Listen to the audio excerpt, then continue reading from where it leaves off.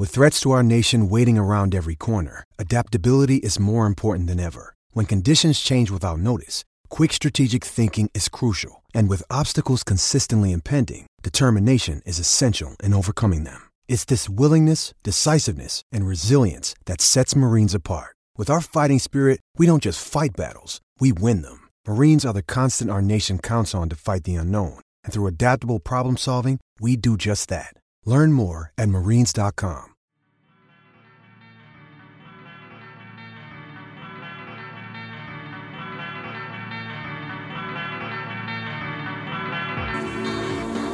Hey, what's up there, Surf Splendor podcast listeners?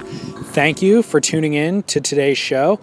Hopefully you're enjoying the Fiji Pro. As I record this, it's men's round 3, round 4 right now, and the waves are kind of pumping, so that's fun.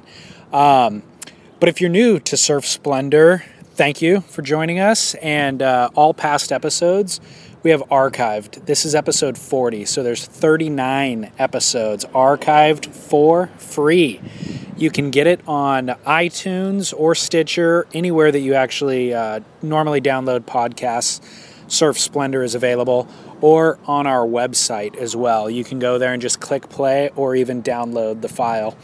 So make sure to catch all past episodes. And then something that's somewhat new is that we've embedded a Spotify player on the music archive page of our website, surfsplendorpodcast.com. So there's a playlist of music that's used in each episode, and you can just go and listen to that playlist. So if you've ever wondered what any of the music is that's used in Surf Splendor, that gives you all the answers that you need to know. So check that out, share it with friends, and also just share this show. It's easy to do via social media. You can follow us at Surf Splendor on Instagram and Twitter, and then on Facebook.com/Surf Splendor. So check us out there, and then again, share from that point with your friends. We don't advertise this show at all, and so the only way that it grows is just with you telling friends and spreading the good word. So continue to do so, because the numbers increasingly grow every month, and that's really what we need to have, attract larger guests. So that's ultimately the goal, is just to produce higher quality content more frequently, and so we'll be able to do that the more people that are listening. So that's it in terms of business. Today's episode is Surf News with Scott Bass, so enjoy that, and I will be back in the end to sign us out. Thanks. Down the Line Surf Talk Radio. Scott Bass, David Lee Scales with you here. It is June 4th. It's a Wednesday, and David and I haven't done a show in, 2 or 3 weeks, right? Yeah, I think it's been 3 weeks. We were supposed to meet last week, basically, and then you were still recovering, I think, from the boardroom show, and we had just scheduling conflicts. So 1 week off, essentially. Yeah. All right. Well, go ahead, bud. I was just going to ask you about the boardroom show. Do you want to go straight into that, or did you have something else you wanted to? Well, yeah, no, let's go into that. But I guess we should tell the listeners that we're trying something new here. We are recording remotely, and we're hoping that our audio quality will be worthy of listening to this, let alone the production quality of our content. Right. I think it will be. We did a little test run yesterday, and the audio quality seems to be okay. And I'll do my best to kind of sweeten David yours up a little bit, but I think yours is pretty good. Really pulling back the curtain for the listeners, huh? Dude, they're letting going. them know exactly what's happening behind the scenes. They're going underneath Disneyland, where all the machinations occur and take place. Why not just tell them what's going on right up front? I guess so. Yeah. No, I mean, the reality is Scott and I both drive 45 minutes in order to meet at the Surfing Heritage and Culture Center in San Clemente, normally, to record our shows live, or, live to tape anyways. So last week, that's why we couldn't basically get together, was just we couldn't find a day where we could take half a day off and meet. So we're trying to do this in an effort of just being able to produce shows more consistently. Yeah, that's exactly it. And to get into this show, and you mentioned the boardroom, have we not done a show since the boardroom? We have not. Okay. We did it the week before. Well, look, a lot's been out there on Instagram and on our internet site, my website, I guess I should say. Sorry, I'm adjusting levels here a little bit. I guess the big news is, if you didn't already know, Roger Hines won the Icons of Foam Shaping Challenge. He bested Santa Barbara's Davey Smith, Matt Calvani from Bing, who was the defending champion, Sky Richards from Florida, Cordell Miller, and Axel Lorentz. Who am I missing? Did I miss anybody there? I think that was all six of them. And but by the way, Sky Richard wanted to make it clear to me that his name doesn't have an S at the end of his last name. It's just Sky Richard as opposed to Richards. Okay, Sky Richard. He was clear about it because he didn't want people to be mistaking him for being related to Mark Richards, obviously. And he loves Mark Richards, and he's like, I would love to be affiliated with Mark Richards. I just don't think it would be respectful to try to draw that same association. It wouldn't be respectful to Mark. Right. So I thought that was kind of funny. That is funny. And he was a good guy, Sky Richard, a good guy from Florida, but clearly in over his head in this competition. Yeah. And you know what? I learned from it. You know, being the producer, the executive director of the boardroom, this year we thought it would be great to do a random draw, and I literally pulled names out of a hat. I must have had 200 and something names. And he was one of the guys I pulled, and I went, you know what? I'm going to stick to my guns here. I'm just going to email him and tell him, congratulations, you're in. And he was blown away and stoked. And but when push came to shove and it was time to shape a surfboard of the Sting ilk, if you will, he couldn't. He didn't really pull it off, and he was bummed about it. I don't mean to call him out. I'm just telling you what happened. Yeah. So basically, to give listeners an idea, we're honoring Ben Ipa and his iconic Sting surfboard design. And you actually found the original Sting, one of the original Stings that he shaped for buttons back in 1974. The one that he's riding in the famous Jeff Devine portrait of him paddling out at Bellsyland, looking back over his left shoulder and saying, aloha to the camera. That specific green board you had on display at the boardroom show. And the shaping contestants were tasked with recreating that board, and they were given a 90-minute window, a close tolerance blank to work with that had the appropriate stringer configuration and all that. But in a 90-minute window, I mean, that's a difficult task even for the most seasoned shapers. So Sky Richard, who hadn't ever shaped a board like that, was coming in without that much experience. Definitely, it's no shame on him for not finishing the task. Other people haven't finished the task in previous years either. And I think there was one other who didn't finish this year too, right? Yeah. Davey Smith, got sort of halfway there, or more than, he probably got 3/4 of the way there. And Davey let me know going in that he didn't think he was going to finish, and he didn't really want to rush the thing. He wanted to do it, He was really there to honor Ben Ipa, and he was just stoked to be there as opposed to trying to win this competition. And it brings up a great point about the shape off, in that first and foremost, it is about honoring these guys. Right. And in so doing, by honoring them, you're trying to do your best and replicate this classic design. And I really appreciate Davey Smith's attitude, because that's really what it's all about for me from the director's standpoint. Is I want to make sure that, yeah, look, we're giving $1,000 away and we're honoring, or we're going to create a champion, or crown a champion, I should say. But it's way more important that we, in so doing, that we honor the honoree. Totally, and I think in your effort, I learned so much about Ben Ipa in the last kind of 3 or 4 months leading up to this event in preparation, and about that board design, and how I learned that Ben Ipa invented the swallowtail, and that's something I didn't know before, and that's a pretty important piece of information. I talked to Ben about it, and he's like, yeah, I noticed what are the birds that turn the quickest, and have the most agility. to swallow. And I thought maybe that dramatic tail design might have something to do with that. So I applied it in a surfboard, and hey, this is what we got. And then the wing hip in the board, how he was watching hydrofoil boat races in Oahu, and he noticed that kind of design implemented in boats. And so he started talking to some of the boat owners and then took it back into the shaping bay and incorporated that design into a surfboard, So those are just super interesting things that I wouldn't have learned had you not hosted this event, and that I took the time to actually sit with Ben and get that information out of him, but still. Yeah, no, I mean, that's part of the honoring process. That's cool. That I'm stoked to hear that, because I know that you're not the only one that learned a lot. I learned a lot. We all learn a lot. Every year when I honor somebody, I learn a lot about them, and it's a lot of fun. And that's a great trivia question down the line, and this week, next week, in 4 years, whatever. Hey, who invented the swallowtail? That's a great trivia question. And Ben Ipa was just so stoked, and it was so great to have him there. And it was a really good thing, The whole boardroom show was a huge success. I know that you were there both days as an exhibitor, and from your standpoint, what was your takeaway from it? Did you?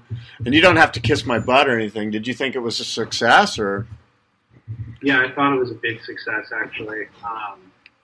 Let me start with this. Let me ask you this: what could I have done better? That way it's not like a big kiss-ass festival here.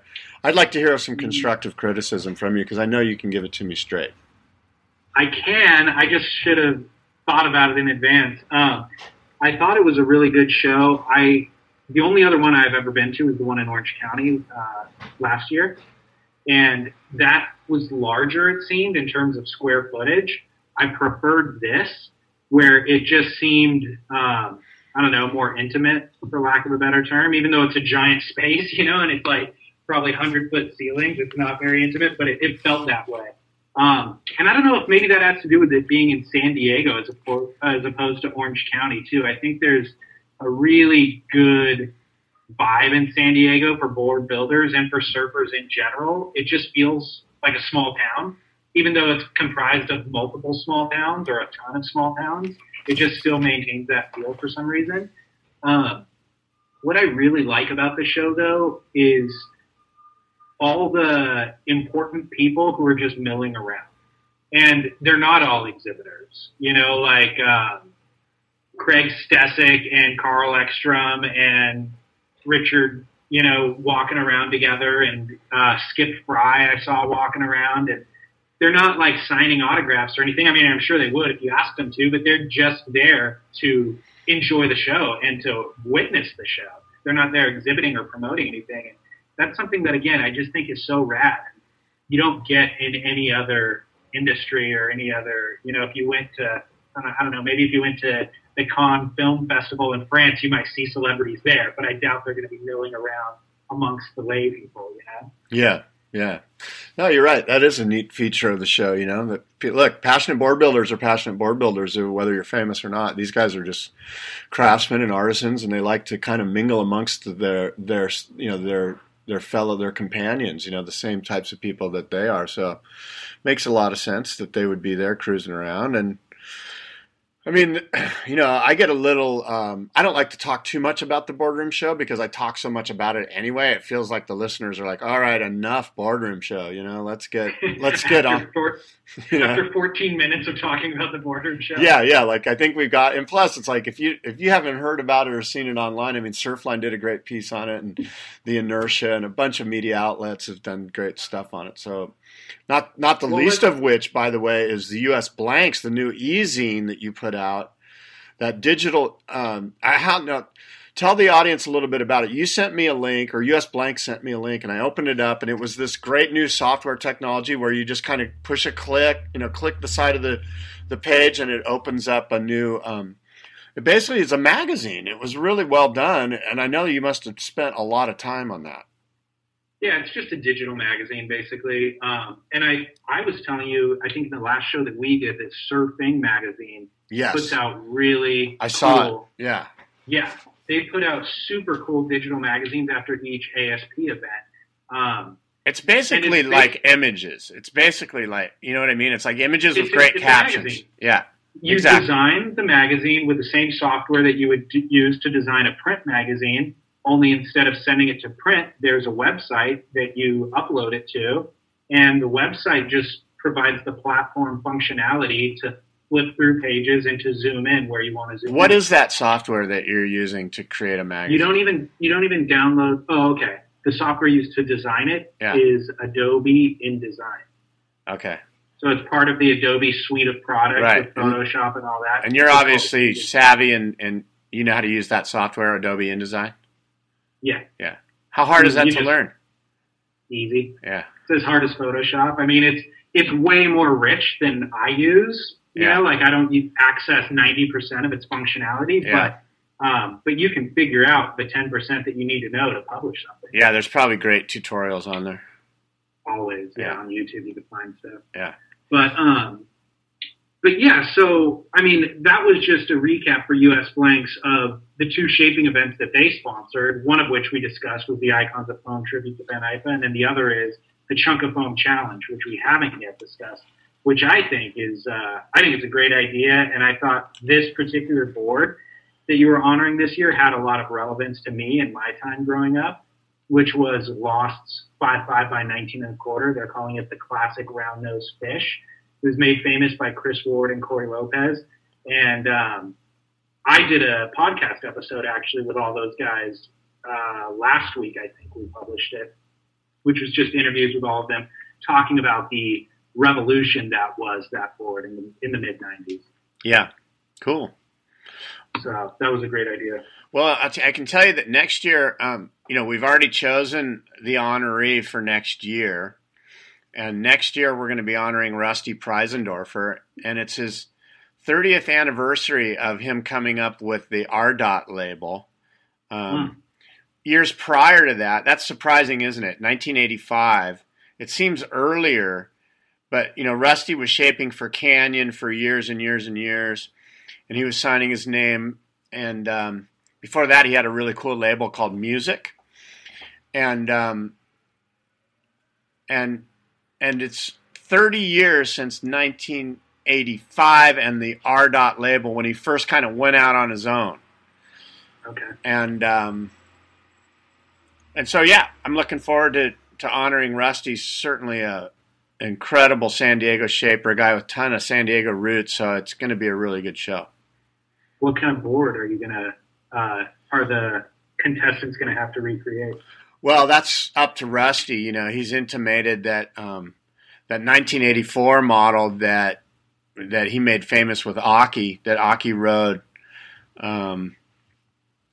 I think Aki was like 17 years old or something, and he went out and just kind of lit the world on fire on one of those on what they call now the 1984 model. It was just an Aki Tri-Fin. I don't really know what they called it back then, but that's probably the book.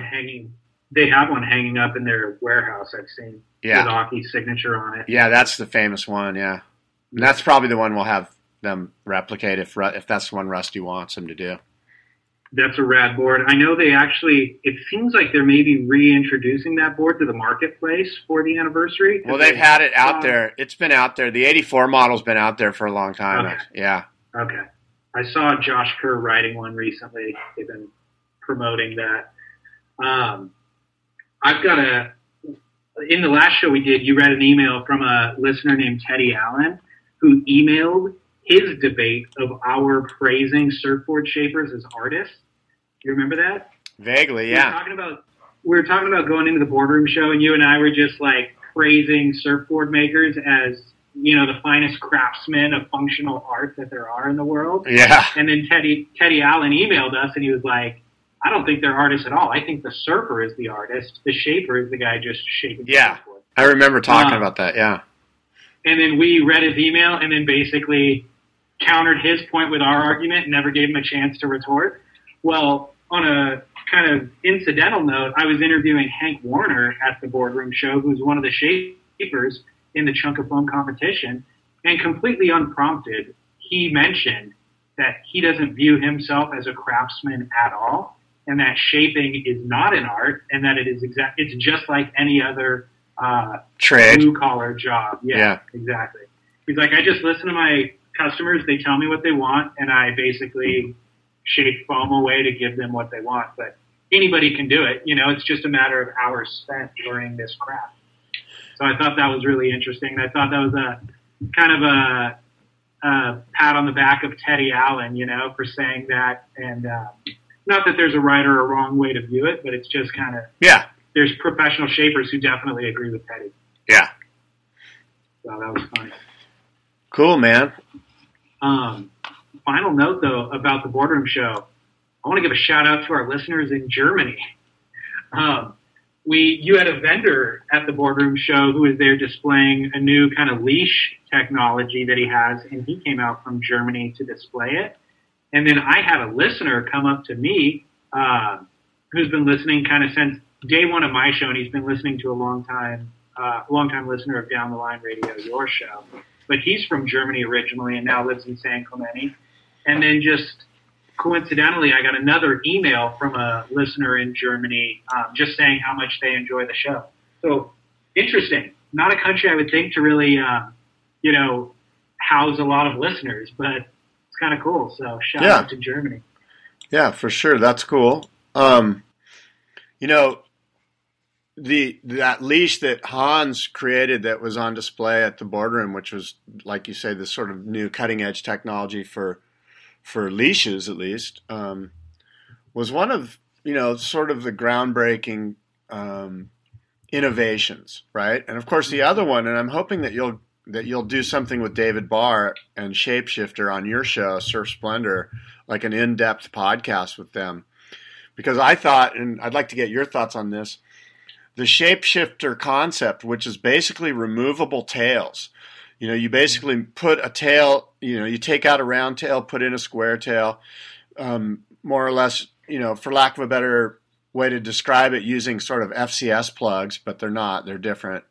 But the really cool thing about that Shapeshifter is when you take the tail off and you just leave it as a square tail, and you move the fins up, now you've created a completely different surfboard, sort of a wider, like fun kind of summer wide tail ripper model.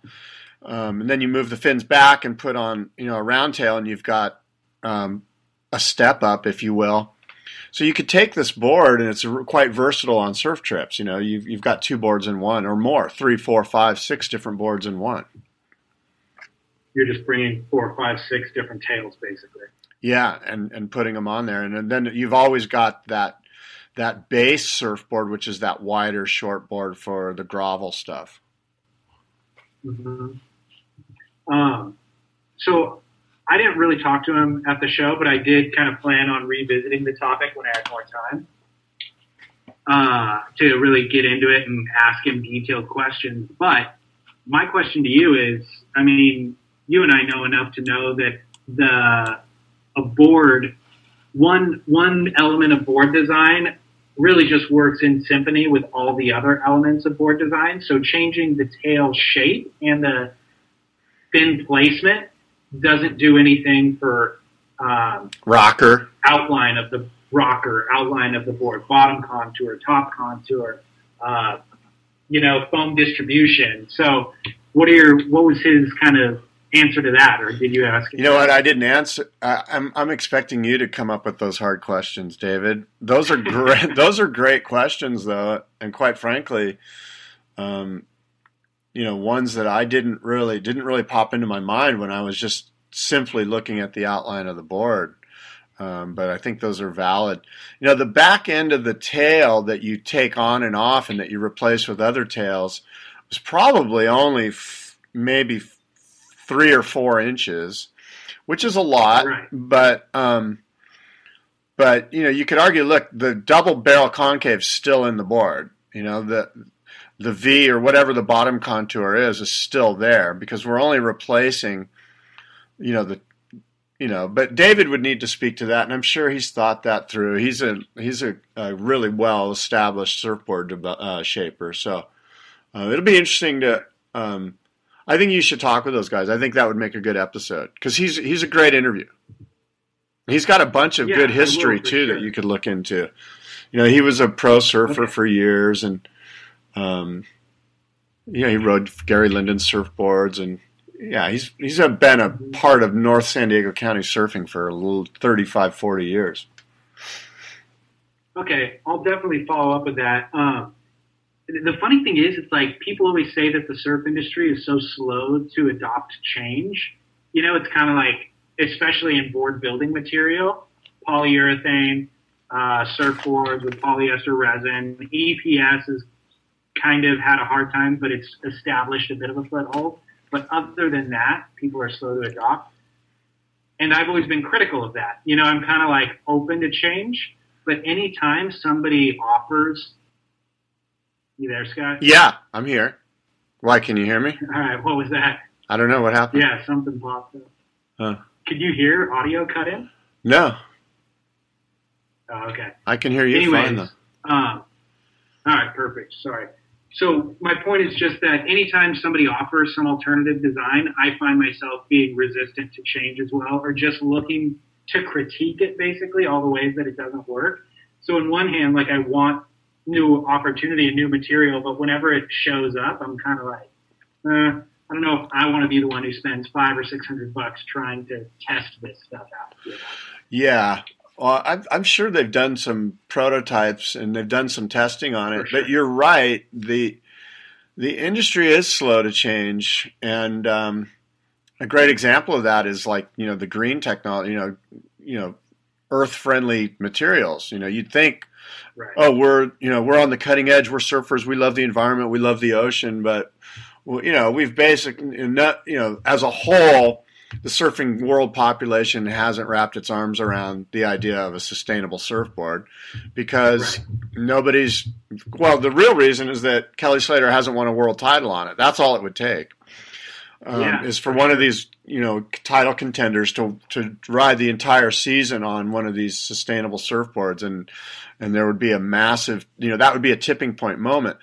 But in regards to David's Shapeshifter, he does have an uphill battle, and he realizes that. The big thing is that you've got to get all these ma and pa basic. They're basically ma and pa glassing factories. There's like 5 here in San Diego. There's 5 in Orange County. There's 5 in Santa Barbara, and they're all run by different people. And you got to get all of them to be on board with, the production of this new design. And to do that, you have to get enough consumers going, hey, I want this new design.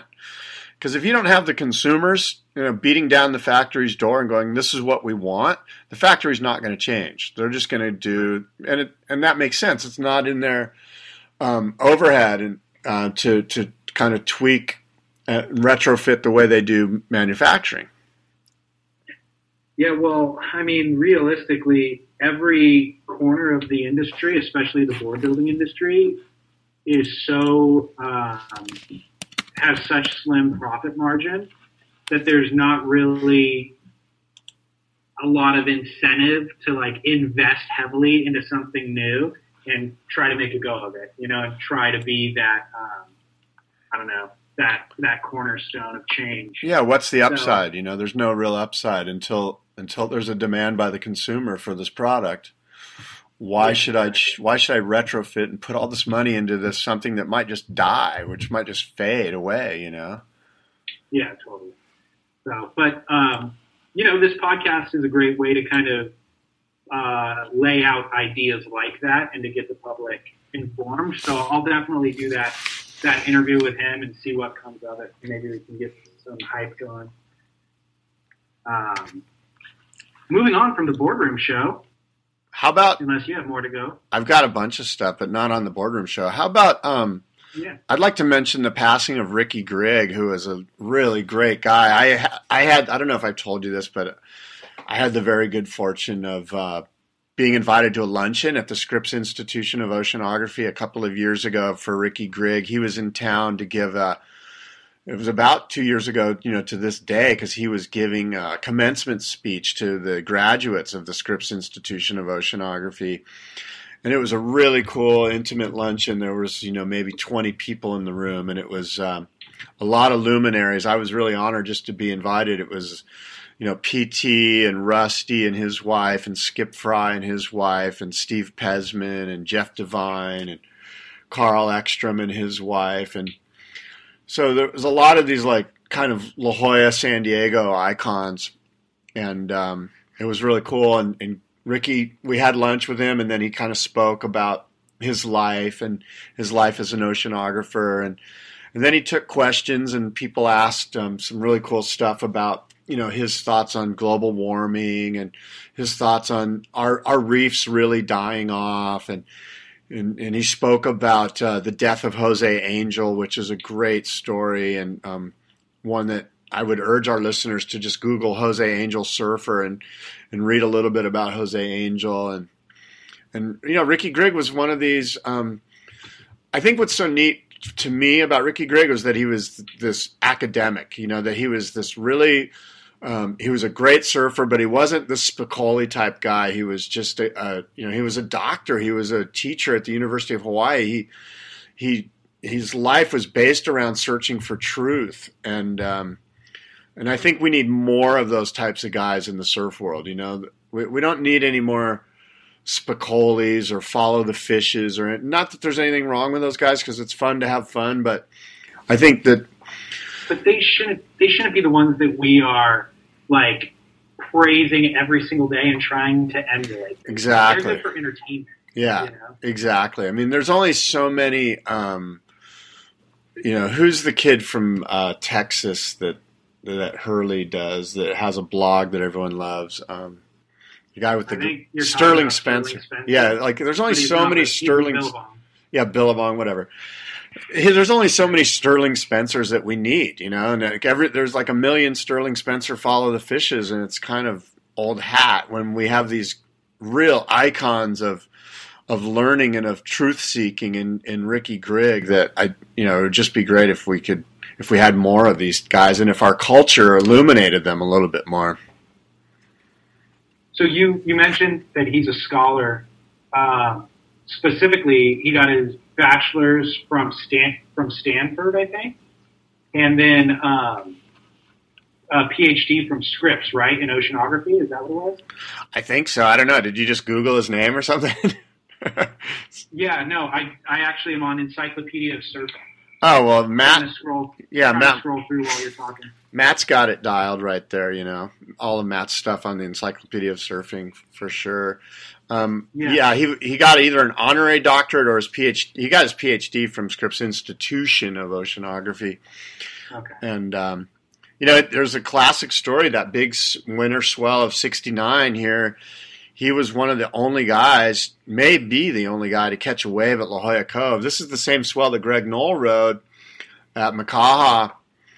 And Ricky talked about this at this luncheon. He said he was surfing blacks. It was too big at blacks, and so he paddled up to La Jolla Cove and basically was, I think one of the only guys out. And they actually have some great pictures of him riding waves, or at least one wave. I think he caught one wave and rode it from La Jolla Cove all the way to the Scripps Pier, more or less, into the into there where the that restaurant is there. It's skipping my old memory banks are fading on me, but the Marine Room, that's the name of it. So he caught a wave from La Jolla Cove to the Marine Room. And he talked about that. And like I said, I was just so glad that I got to spend a little bit of time with him because, again, he was a truth-seeking guy and he had some outspoken theories about the reefs dying off and stuff like that. And I'm not going to go into it because I don't want to butcher him. I don't recall exactly what he said, so I'd hate for somebody to attribute what I said. And he deserves to. Since he was a truth seeker, he deserves for us to know. I just don't want to put words in his mouth. Okay.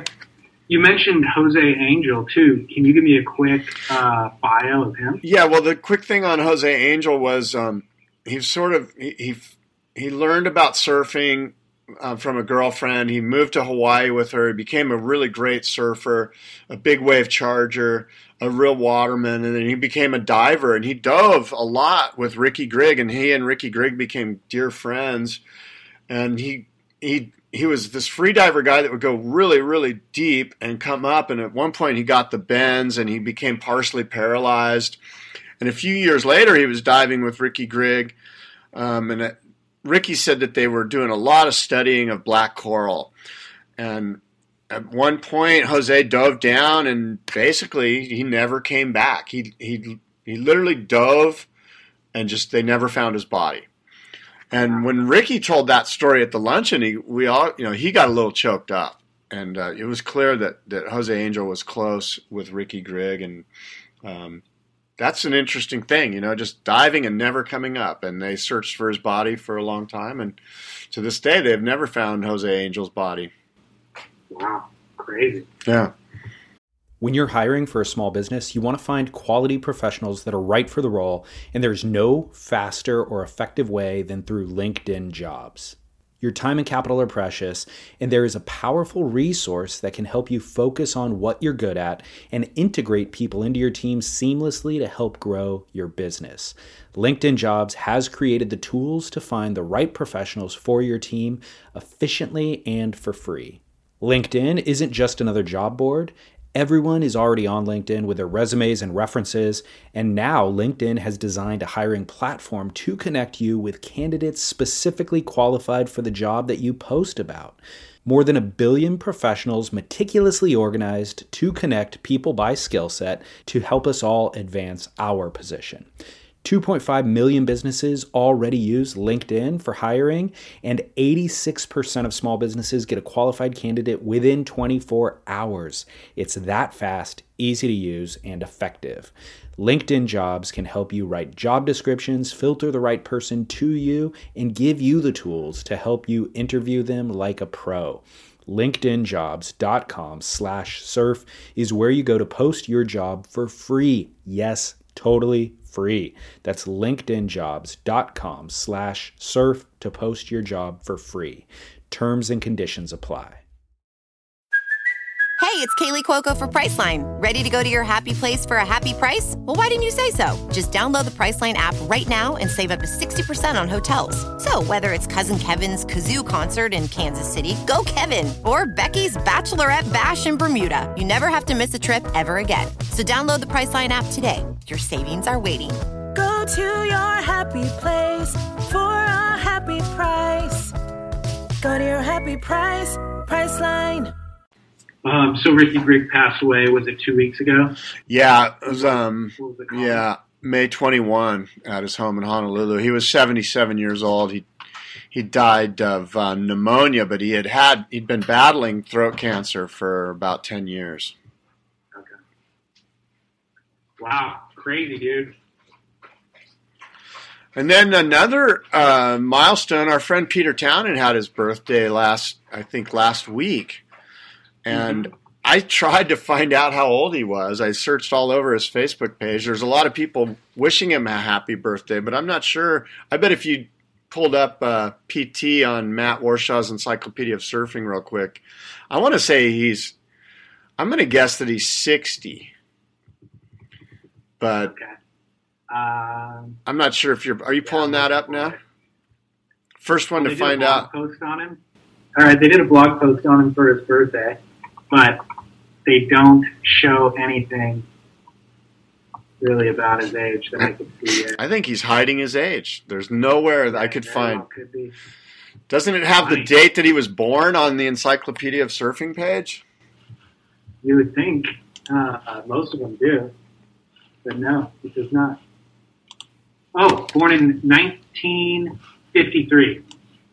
So that'd be 61. All right, so he's 61 years old, Peter Townend. Good guess, though. Yeah.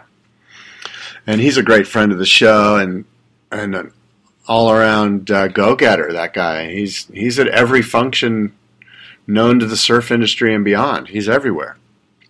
Yeah, he is. And it's funny, if he is trying to hide his age, that you were the one to force me to out him on the show. Call him out. PT, happy 61st birthday. Now, PT and my friend Dan Foote were at the boardroom, and they were producing another one of their shows. Do you watch the show? I think it's on Verb TV, and I think is it called Surf Scene? Or Surf, I'm not sure. Surf I TV? haven't seen it. Anyway, he was telling me that they're going to get way more coverage in Orange County and San Diego County and LA and throughout the California region for this show. And I apologize to those guys. I wish I could remember the exact name of that TV show, but I want to say Surf Scene. It's on Verb. Is that like a YouTube thing? No, it's on. It's a production. It's a TV.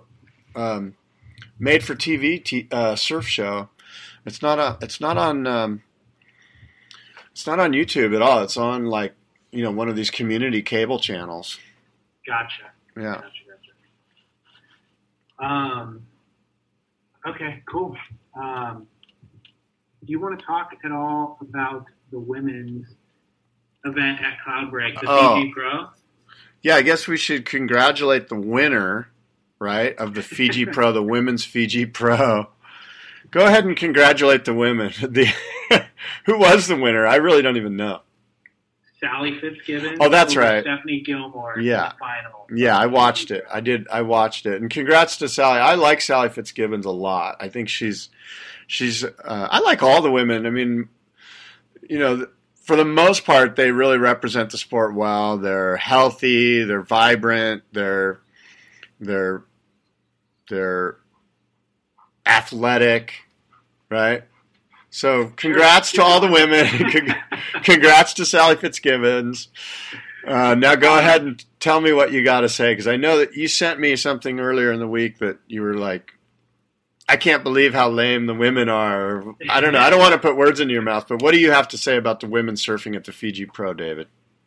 Well, words can't describe it. I'll say that. The thing is, women have been with the women's world tour in terms of performance level has been on an upward trajectory for the last couple of years, I would say, where it's just like they're killing it. And yeah, basically really Carissa exciting. and Stephanie have really kind of raised the bar.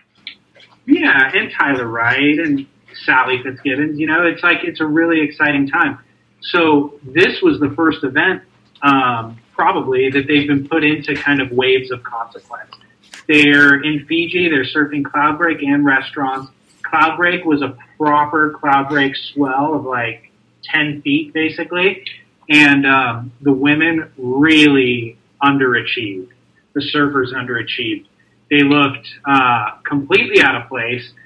The article that Surfline wrote after round one was entitled "More Blood Than Barrels," and they basically called them out. Like from the first sentence throughout the whole article, they just said, like, look, this was an opportunity to shine. The waves are perfect. I mean, it's not big and treacherous. It's big and perfect, really. And they didn't get barreled. I mean, there was maybe five, not even five. I could think of one barrel that Sally Fitzgibbons got in the semifinal against Malia Manuel, where she actually got properly barreled and spit out. And I think Laura Hennifer got one in round 3 as well. But it's like, you can't surf perfect Cloudbreak and not get barreled and expect to be patted on the back and praised for this performance. So it was the kind of overall vibe of the thing was just that it was a big step backwards in terms of the performance level of women's surfing. Yeah, it's interesting what you bring up, because I would suggest to you that, look, if I'm surfing 8 to 10 foot Cloudbreak, I'm going to be on a 6.6. And those girls were just decided to ride. I don't know if they were riding just their normal 5.9s and 5.10s and 5.11s, but I think some of their equipment choice held them back. And because they're so focused on doing turns and stuff rather than what the wave's calling for. And I bet if one of those girls paddled out on a 7-foot Ross and pintail and just focused on getting tubes, she would have won the event. But they were just, it seemed like they had the wrong equipment. I think the equipment was the maybe 4th or 5th thing down the list that prevented them from excelling in the event, honestly. Their approach was wrong from the get-go. Like, they're paddling in on the shoulder of waves and then trying to make it to the shoulder to, like, do a little turn in the safety section of the wave. Like, there wasn't any trying to backdoor the pit, And even some of the ones where Steph was taking off late, it was like she was taking off late because she was on the pitching section of the wave. She wasn't behind it trying to backdoor it. And, but to her, that was going deeper than the girls who were taking off on the shoulder, you know, but it was still the wrong part of the wave to take off on. So, I don't know, a bunch of half turns out on the wide open face of the wave and dodging barrels left and right. I don't know, it was pretty disgraceful. And not only a step backwards in terms of their performance levels, but really to the heart of the matter is it wasn't fun to watch. As a viewer, I'm tuning into this. I'm excited to be able to have this on during the day. And it was just like, I get through 3 heats and I'm like, this is boring. I'd rather watch the men's QS event that was taking place in Sakuraba, you know, in the low seas, surfing a 2-foot beach break. That's how exciting it was, or lack of excitement. Yeah, you know, it's when you think back, way back to women's surfing, and you think of like Margot Oberg, and even Joyce Hoffman. I mean, those girls were charging huge Sunset Beach, you know, and Right. this is 35, 40 years ago, maybe more.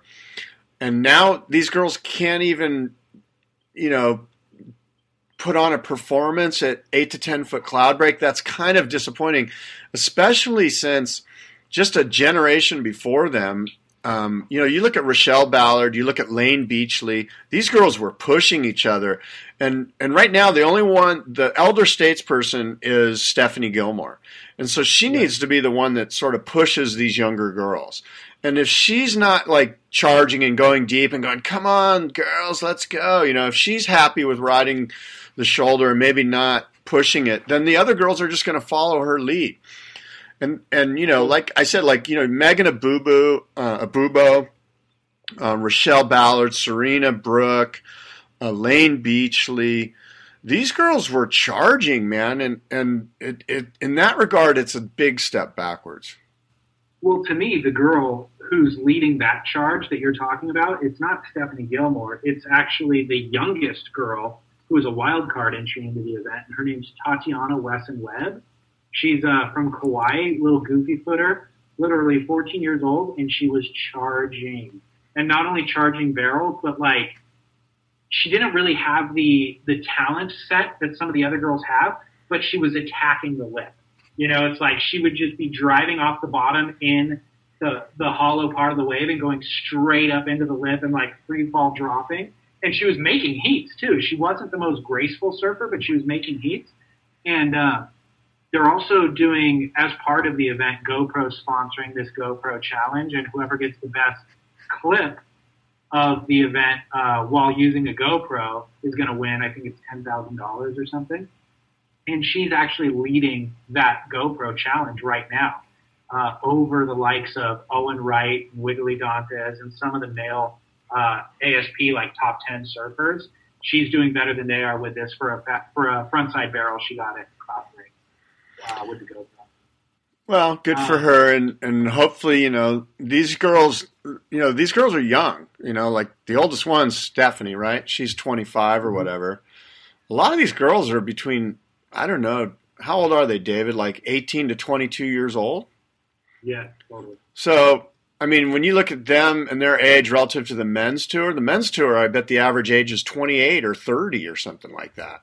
Right. Maybe a little less, but the average age on the women's tour is pretty young, so they haven't experienced this type of thing, you know. But they do need somebody, and I don't think it's going to be Tatiana. They need an elder statesperson to lead the charge and to push. And, you know, they need a Kayala Kennelly to just be like, going, come on, get up here on the point where the real waves are. You know, somebody that they're going to look to and go, wow, this is the real deal. This girl knows how to charge. Tell me about Rochelle Ballard. We talked about it a little bit yesterday, but I know during that event she posted a wave that she caught 10 years ago at Cloud Break, right? And the thing was, I mean, if any one of the men got that wave yesterday in a heat, they would have gotten a 10 for riding it the way that she rode it. Just this big backside, long barrel that she got at Cloud Break. What did she write with that post? Well, yeah, she posted something on Facebook that said, hey, look, you know, I'm stoked the girls are out there and that they've got good waves and that they're sort of charging, but they're not really charging the way we charge. And she sort of called out the commentators because the commentators were sort of glossing over the women surfing, saying how what a breakthrough performance this is, that they're at 8 to 10 foot cloud break. And Rochelle posted up that video that you mentioned of her getting an insane barrel in her heat, and doing it with grace and style and just obvious capability. And yeah, so she kind of called out the commentators saying, don't forget about us. Don't forget your history, Joe Turpel or whoever it was, and she brings up a great point. And she did it in a classy way. She wasn't, she didn't have sort of a mean spirit about it or the tone, but she was kind of going, we were out there, it's not that hard to find a YouTube clip of me pulling into an insane one, and she did it. And I think it's a good point. I think that, if that's one thing we learned from the Women's Fiji event, it's that they got a long way to go relative to just a generation before them in the big stuff. Yeah, they do for sure. We'll post, by the way, that video clip of Rochelle on our websites. Mine is surfsplendorpodcast.com, and then Scott's is downthelineradio.com. So that stuff, and then the link to Ricky Grigg and footage of him surfing and all that, we'll post on our website. Yeah, for sure. One thing, though, my question leaving this women's Fiji event is, will we see the women surfers buckle down and start taking trips to big wave reef breaks, or will they retreat to more comfortable spots like Lowe's? Like when they have free time in the off season, are they going to be booking a trip during a maxing out swell and cloud break to practice in preparation for future events? I doubt it. Maybe a couple of them will, and I'm not so sure if very many people care, to be honest with you, David. Here's why I care. I want to see another women's event at Cloud Break next year. But I want to see them rip, and I want to see them surf really well. Like if I'm given the option of next year at this time, we're going to watch the girls surf, Taranaki, New Zealand, where it's waist high barrels, or we're going to see them surf maxing out Cloud Break. I would rather see them surf maxing out Cloud Break if they're going to get barreled and spit out. Well, I think I agree with you. You bring up a great point. Like they have to surf maxing out Cloud Break. If the whole vibe of the tour for the women goes, hey, you know what, that was too much for us, let's go back to lowers, and that's who we are, and that's what we're going to be, then it's a failure. It's a complete failure. Well, here's my own personal observation of just things that I've noticed in life when this stuff happens. Like we're hit with this speed bump, right, for women's performance surfing, let's say. We're hit with this speed bump just as a collective group of surf fans. And the liberal side oftentimes will, like, if the ASP basically next year doesn't do the event at Cloud Break, the liberal side will be like, shame on the ASP for not giving women the same opportunities that they're giving men to perform in quality surf. If the ASP doesn't do, or then does the event, they run the risk of doing more harm than good, basically. If the event next year, if they perform as poorly as they did this year, I would argue it does more harm than good. So there's kind of this thing where you want to point the finger at an oppressor that's holding women surfing down. It's the ASP for not hosting the event, or it's because they put them in these terrible conditions or whatever. But I really don't think that's what it is. There is no puppeteer who is the oppressor. I think it really comes down to the individual surfers. And so when they're in the off season and a maxing swell hits Cloud Break, it would behoove Stephanie Gilmore or Carissa Moore or any one of those girls to book a ticket and fly out there and practice on those waves. And secondly, it would allow them to capitalize on the shortcomings of their opponents. You know what I mean? If they are the only ones doing it, all the better, because now they're the ones who are going to be better equipped for the next event that's actually held there. Yeah, that's a great point. And as you were talking, I was thinking about another way to incentivize them to do that might be, what about if we doubled the points for certain events for the women, or even the men in that matter? Like, what if the ASP commissioner had the ability to go, you know what, it's 10 to 12 feet. Guess what? We're doubling the points for this event. like just randomly has the power to go, this event gets double points because it is Mac Daddy. And, the commissioner sort of holds that power, and he can do that if Sunset Beach is whatever it is, or if Chopu goes mental, or if Cloudbreak goes mental. But you can really kind of only do it and again, I'm just brainstorming. I'm not sure that's a great idea to give the commissioner that type of power. But for the women, if you went, look, the Cloudbreak event is a double, the Fiji Pro is a double points event. That might incentivize the girls to go, oh, you know what? It's 12 foot of Cloudbreak. I better go practice. Yeah, that's I don't know that the commissioner should be able to do that just willy-nilly. There needs to be some sort of structure. No. Willy-nilly over a Mai Tai at the Tavarua bar. It has to happen. The ASP did 10 questions with Kelly Slater recently, and that was actually an exact point that he brought up. Kelly said, quote, I really think Fiji and Pipe and possibly Chopu and J Bay should be considered, quote, majors, end quote, for us, and be given double points. 3 or 4 events with 20,000 points for first place. The money doesn't matter. It's the value for quality locations that should have an emphasis placed on it, and not Dream and the non-Dream Wave, Dream Tour waves can stay, but take a back seat, basically. I've been saying that for years. I've been a big fan of having major events, and the obvious ones are Pipe and Chopu and Fiji and J Bay. Those should be the majors. Yeah, that's a really great point. I think that it'd be nice to see them implement that. Honorable mentions among the women. There were a couple of performances throughout the event that are worth noting that really did capitalize on the high quality of waves. Number one, Malia Manuel, for her backside snaps that she was doing in round 1. I mean, she was attacking 8-foot Cloudbreak the way that she would attack 3-foot Huntington when she won that event at the U.S. Open when she was a teenager. So that was really, really impressive to see. And the one kind of shining moment in round 1. And then Laura Enever, I mentioned in round 3.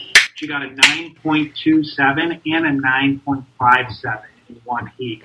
And one of them was getting barreled and then coming out and just going top to bottom through the lip snaps like 2 or 3 in a row. So those were amazing performances, and kudos to those girls for stepping it up in those heats. Well, fair enough. And now we have the men underway here, and Surfline sent out a missive basically saying, hey, it's not going to be all that great. And the low tides in the afternoons with those winds made for some pretty good waves yesterday and the day before. The earlier heats, a little chunky, not quite as good, but those afternoon heats at Cloudbreak, Kelly Slater certainly made it look good. Yeah, and the waves have overachieved what they thought was forecasted for this swell. But I would say even on the waves, the heats that really aren't barreling, where it's just rippable Cloudbreak, it's far more enjoyable to watch than the Rio event, for example. Oh, yeah. Now, I know it's not dreamy Cloudbreak, but it's still a fantastic wave. Yeah, and there's some great surfing going down, and Owen Wright to me looks like right now going into round 4 looks pretty solid, and of course Michelle Perez looks good. This is one of those events where it separates the men from the boys pretty quickly, and you get the top guys, just shredding. Yeah, well, we're going to do a full show, a recap show for listeners after the event. So check in for that next week. It'll probably be at the beginning of next week, I think. But I would agree with you. Kelly Slater, Owen Wright, Michelle Perez to me are the 3 guys who look just absolutely in form. Kelly above all those other guys because he doesn't seem to fail. Those other guys look brilliant when they're on, but then they'll have off heats. Kelly doesn't have off heats at Cloudbreak. His home spot. I don't know how many years I've been saying it, and we've all been saying it, not me. I'm nothing special here, but his performances out there and anywhere, I mean, he's still day in, day out, no doubt about it, the best surfer in the world. Even if he doesn't hold the world title, just the overall sort of vibe and mojo that he carries out into the water. He just looks so much more dominant than everybody else, and it's just it's pretty incredible. And again, there's really no words that can describe it unless you. It's kind of like if you've watched his career for 20 years, you're just dumbfounded by how incredible it is. Yeah, and I would argue that Cloudbreak is where he does his best surfing. Maybe the argument could be made for Pipeline as well, but I mean, really, Cloudbreak to me, I think if he was pressed to pick a favorite wave on the planet, maybe he would say Cloudbreak. It looks like he was born and raised there. It's really, really, really something. It's him at his best. Yeah. A couple of things, though, that we could talk about without really unpacking each individual piece. There's no sponsor for the Fiji Pro. Did you notice? It's just the Fiji Pro. I think that's great. In the past it was the Volcom Fiji Pro, and there was other things prior to that. But I noticed it during the women's event, and I just assumed Volcom was going to sponsor the men, but not the women. But, interesting to not have a sponsor. I know they're doing Rip Curl ads in between heats, so I just assumed Rip Curl paid for that ad space. But they're not financing the paychecks and all that kind of stuff. Yeah, no, I'm okay with that. Whatever. No, I think that what will happen is people will, some company's going to step up to the ballpark, step up to the plate. I mean, here for next season why wouldn't you sponsor this event? And I'm sure that their sales staff is probably trying to aim big. They're like, let's get a massive, I don't know, GoPro or Fiji Air, or I don't know who it is, but I don't think that matters too much to you and I'm just means, I guess less commercials.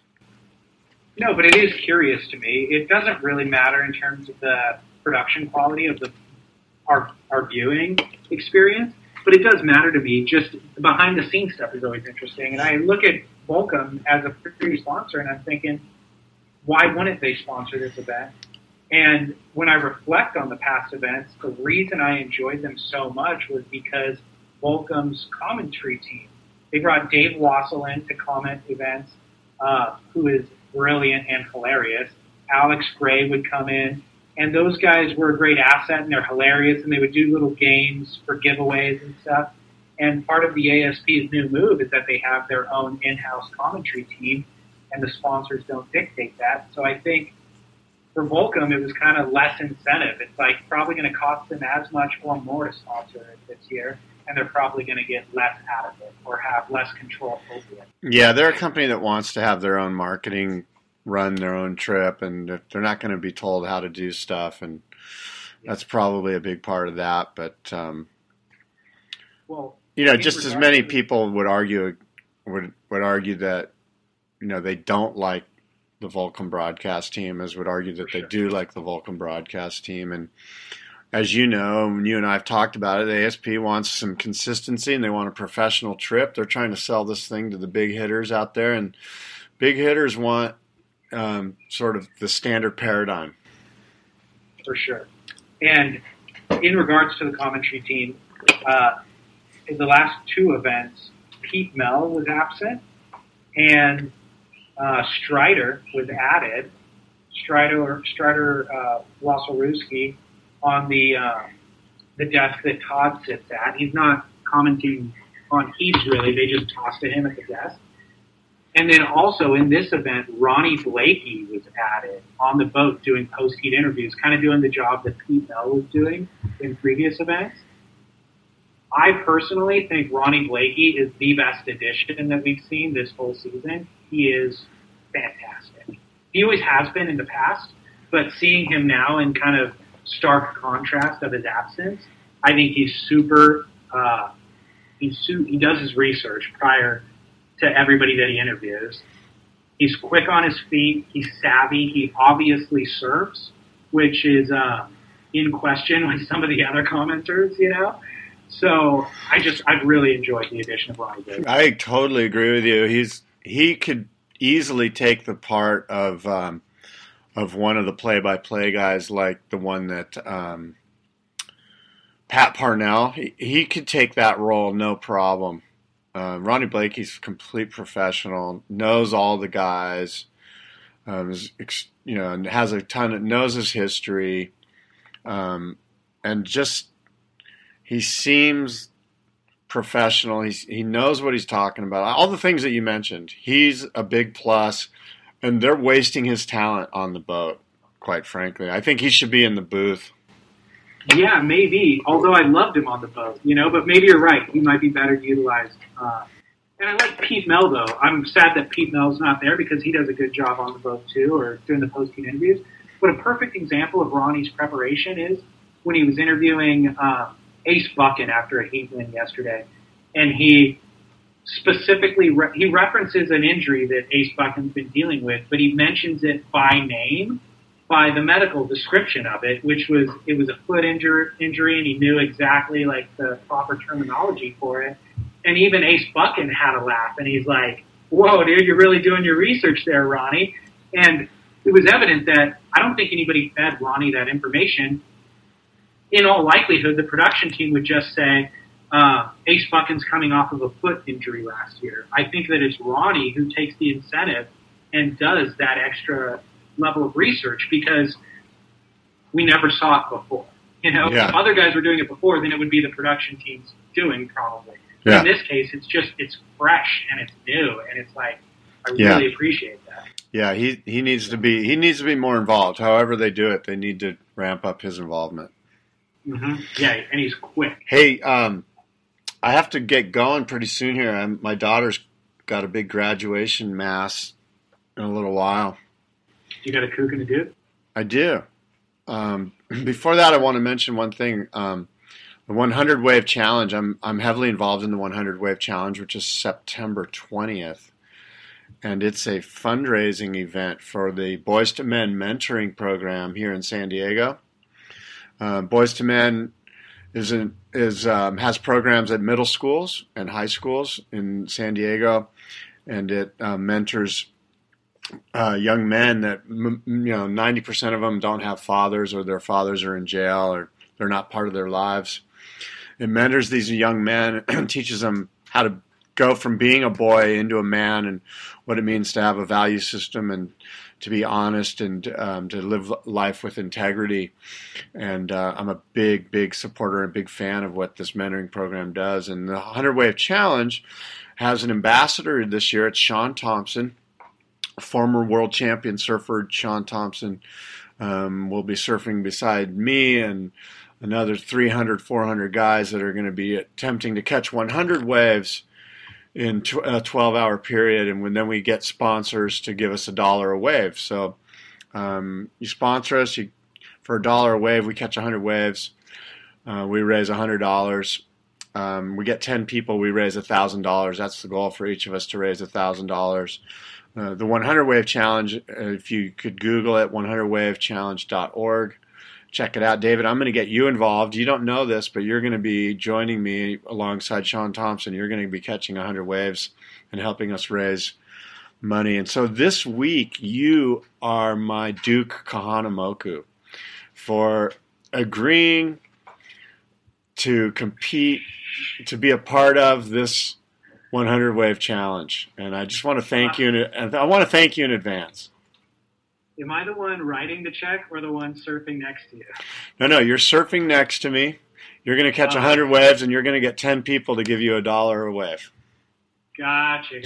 Just so like I went from being the kook of the week last time to now being upgraded to Duke. And then I'm going to be the kook next time when I decline your generous offer to catch 100 waves. No, you'll always be the Duke, even if you decline. But I don't think you'll decline. I think you're going to see the goodness in this, because I know that I think you understand how powerful this program is and what it does. So many times I'll be on Facebook and I'll be reading, people complaining about overcrowded prisons or what's wrong with our society, and it's like, well, here's our chance to do something that's going to make a real difference really quick and turn some young kids' lives around. These kids are at that age where they're literally they're one bad decision away from being in prison. they're one good decision away from, moving on in high school and going to college and living a fulfilling and useful life, and one that makes them relatively serene and comfortable with unresolved problems. And it's a really great program, and I know you're going to enjoy surfing with Sean Thompson and I. And it's kind of cool because it's like a jogathon, so they provide tons of support. You get all the food and beverage you need. They have masseuses there. They have shade tents. And catching 100 waves isn't that big of a deal, really. And you have 12 hours to do it. September 20th down at Mission Beach. Okay, cool. I like it. Great idea, and I appreciate being the Duke. I never thought this day would come. I'd like to thank all the people in my life. Right on. I'm going to give my Duke real quickly. It's not surf related, but Maya Angelou died last week. And I mentioned in a previous show that I saw, I don't know why I mentioned it in a previous show at some point, but I did, that I saw her speak one time, and it was a really, really important thing, and just felt like one of the few times in my life I ever really understood what it's like to be in the presence of greatness. And I've heard that phrase used before, but that's the only way you could describe it. From the moment she came out to speak, it was just being this aura overtook, the entire audience, and you just listened to every single word that she said. And so that was a really important thing for me. So she's going to be the Duke of the Week for me, even though it's not surf related. So right now you don't have that sense of being in the presence of greatness? I don't, unfortunately. Does that mean your wife's not nearby? She's not nearby. Okay. Being in the presence of goodness, let's say that. Okay, fair enough. So, what about the kook? I don't have a kook. Okay. I only have Dukes in my thoughts right now. I like it. I'm going to give one superficial kook shout out to a guy that you mentioned, Pat Parnell. Not an overall kook, but just for using the phrase "sends it to the top" to describe every single maneuver that somebody does on a wave. Yeah. So somebody will go for a floater, sends it to the top for a floater. Somebody will go for a cutback, sends it to the top for a cutback. Somebody will go for a snap, sends it to the top for a snap. So just listen to that when you're watching the event today. And sounds like a new drinking game. Every time he says "sends it to the top," you exactly. You'll be super annoyed. So all right. I hope. I don't know if Pat. I doubt Pat listens, but if he does, maybe scale back on the "sends it to the top" spot a little bit. Fair enough. Must-see moment. You got one? Yeah, there's this really incredible footage of Skeleton Bay.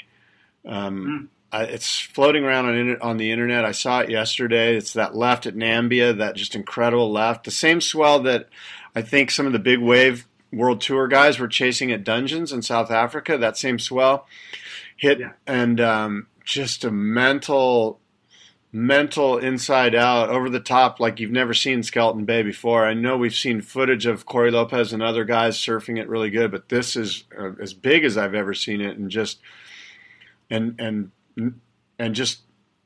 you just got to watch it, and we'll put it up on the website. Yeah, incredible. I've seen people posting it, but I haven't actually clicked play on it yet, so I'm anxious to see it too. My must-see moment, I'm just going to hammer this into you until you come over to the dark side. Uh-huh. Not a year ago, but when we first started doing this show together, I mentioned a surfer from Australia, young up-and-coming kid named Matt Banting. And you're like, who's that guy? And then he made the semifinals at the U.S. Open, and then he won both the men and the juniors event at the Australian Open of Surfing in the same year, I think last year. He's incredible, and he just produced or released a new edit, and that's my must-see moment of the week. It's called Mex Australia. I think it's footage of Mexico and Australia, featuring Matt Banting, 2.5 minutes of him just shredding.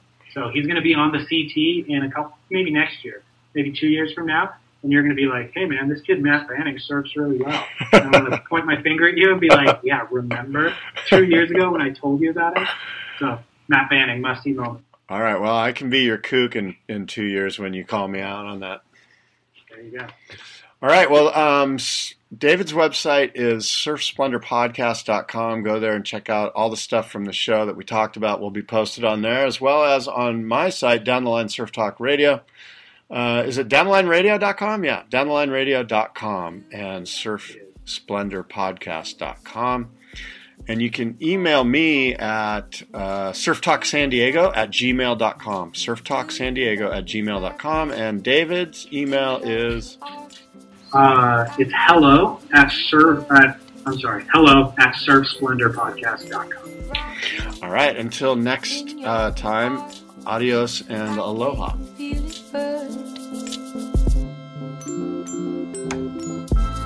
Get up, get down. Get up, get down. Thanks once again for listening to Surf Splendor. Thank you, Scott Bass, for co-hosting today's show. And if you are new to Surf Splendor, all past episodes are archived on surfsplendorpodcast.com for free. So you can go back and get 39 episodes for free. Make sure to share them with friends. We have an episode with Sean Thompson, which is really interesting and enjoyable.